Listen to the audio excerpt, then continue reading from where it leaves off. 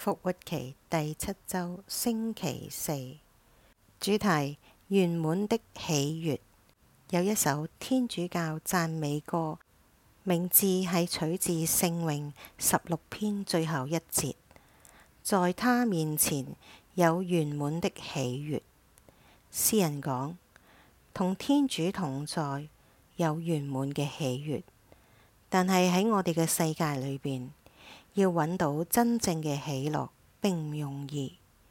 亨利·大衛·梭羅嘅名言係：大多數人都過着平靜而絕望的生活。教宗保祿六世寫咗：技術社會成功地增加了獲得喜樂的機會，但在產生喜樂方面卻非常困難。呢啲講法係正唔正確呢？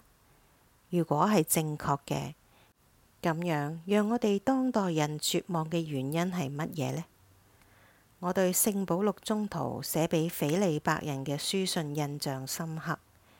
呢一個係聖保祿宗徒喺獄中寫嘅最喜樂嘅書信。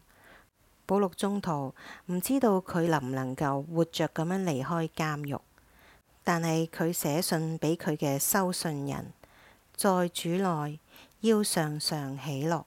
斐理伯書4章4節。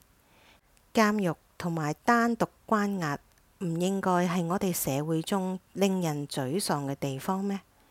然而，我哋發現唔只係聖保祿，幾個世紀以嚟，好多基督徒都喺悲劇同埋苦難中揾到喜樂。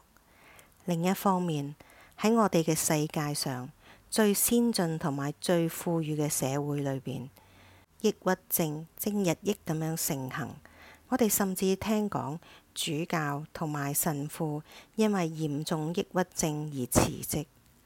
葛培理曾經訪問過一個地方，喺嗰度佢遇到一個富有人同埋一個窮人。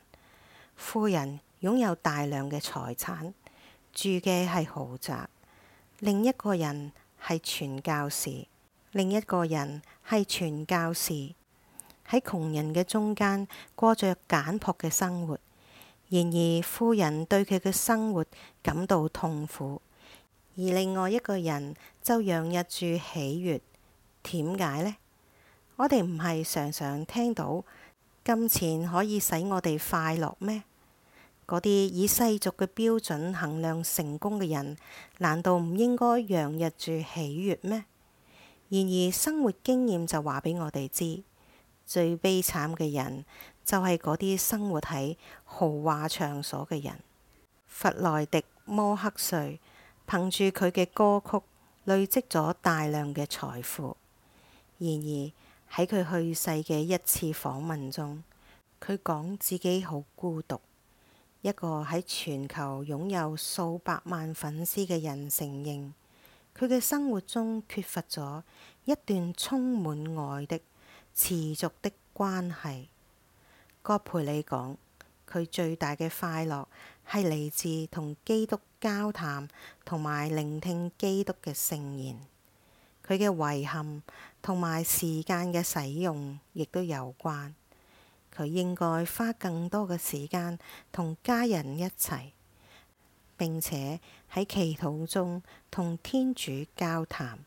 當我哋反思我哋傳教生活嘅時候，我意識到我哋常常都忙於為主工作，而忘記咗主。喺呢一個過程中，我哋耗盡咗精力，亦都失去咗喜樂。聖保祿明確咁樣指出，喜樂係聖神嘅恩賜。耶穌講佢嘅喜樂可以使我哋喜樂圓滿無缺。因此，或者我哋當代社會被抑鬱同埋絕望所困擾嘅原因，係在於我哋同主漸行漸遠。我上面提到嘅一首天主教讚美歌問咗呢一個問題：你願意讓清晨的喜樂充滿你的生命和你的心嗎？邊個唔想擁有呢一個喜樂呢？因此，我哋被邀請將自己交俾耶穌，洗淨我哋嘅罪惡，因為寬恕帶來的喜悅比黎明更有活力。你願唔願意嚟到基督呢一度，喺佢內揾到喜樂呢？